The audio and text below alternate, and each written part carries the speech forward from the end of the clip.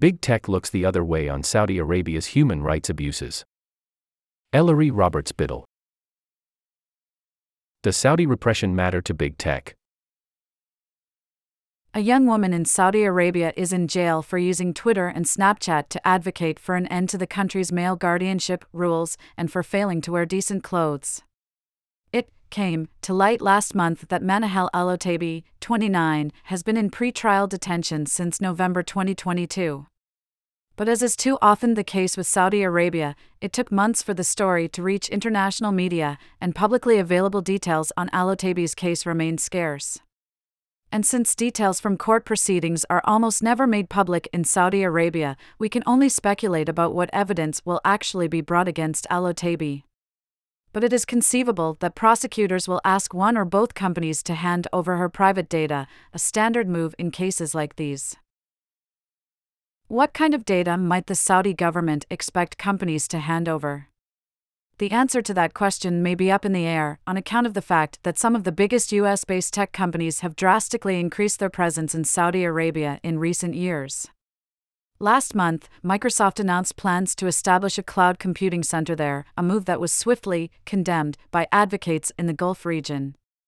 And Microsoft is late to the party. In 2018, just a few months after Washington Post columnist Jamal Khashoggi was murdered and dismembered at the Saudi consulate in Istanbul, Google signed a memorandum of understanding with Saudi Aramco, the state oil giant, to build a cloud region on Saudi soil. The deal became public in 2020 in a rather vanilla blog post touting the benefits of cloud infrastructure for enterprise. When advocacy groups asked what the cloud region would mean for people's data and privacy in the region, Google responded with a mostly boilerplate letter in which it offered only this assurance: an independent human rights assessment was conducted for the Google Cloud region in Saudi Arabia, and Google took steps to address matters identified as part of that review. Did Google really identify human rights-related matters that were so uninteresting that it wasn't worth saying what the heck they found? This is Saudi Arabia, after all.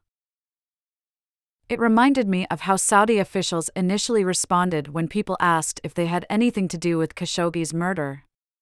They said something to the effect of, "We didn't do it. Just trust us." In global news.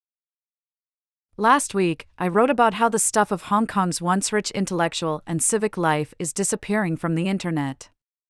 More may vanish soon if local officials beholden to Beijing get their way. The Hong Kong government wants YouTube to censor 32 videos featuring "Glory to Hong Kong," a song exalting an independent, free Hong Kong that became the anthem of Hong Kong's 2019 pro-democracy movement. Last week, the Ministry of Justice petitioned the High Court to issue an injunction that would prohibit broadcasting, performing, printing, publishing, selling, offering for sale, distributing, disseminating, displaying or reproducing in any way the song, which is considered an affront to Beijing's increasing power over the once relatively autonomous city-state.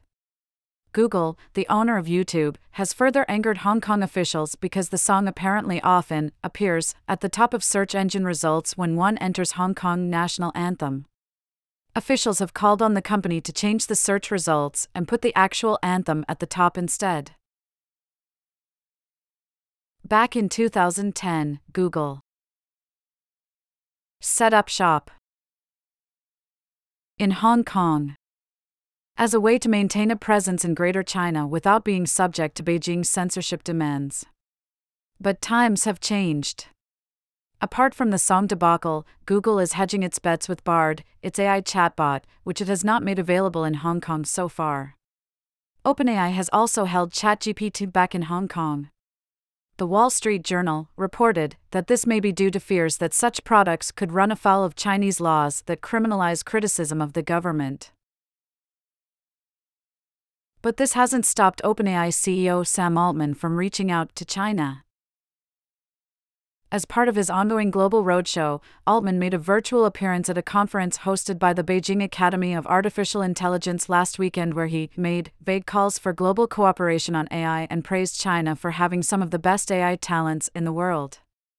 Altman's probably right on that last point, but between China's Great Firewall and the ongoing tech trade war between the US and China, I'm not sure what he imagines when he talks about cooperation. In case you've missed it, Altman has also managed to squeeze in meetings with Indian Prime Minister Narendra Modi, French President Emmanuel Macron, and South Korean President Yoon Suk-yeol.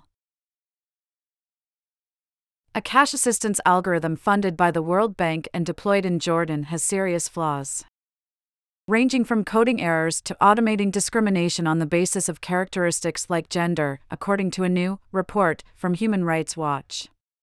Jordan isn't the only country where the World Bank is pushing tech on the welfare sector. 7 other countries in the Arab region are using the system, also at the World Bank's behest. Amos Toe, who wrote the report, told me that the World Bank has similar projects underway in other regions. Development Pathways, a Swedish social policy think tank, has documented high exclusion error rates across 29 poverty targeting programs beyond the MENA region. What we're reading. New research from the Center for Countering Digital Hate shows that Google is allowing anti-abortion groups to purchase deceptive ads in its search engine that direct users to crisis pregnancy centers, clinics that steer people away from abortion, by targeting common search terms like abortion clinic near me. The internet shutdowns that followed the arrest of former Pakistani Prime Minister Imran Khan last month have precipitated serious losses for the country's tech sector. Zuha Siddiqui has the story for Rest of World. My new favorite letter about AI was written by Prabha Kannan for the New Yorker's Daily Shout section and makes some terrific points, all in the form of a mock open letter at Law Center for AI Safety. This letter serves as a warning that the human race will definitely be wiped out because of the human-like AI systems that the undersigned are responsible for developing and releasing into the world. Wink.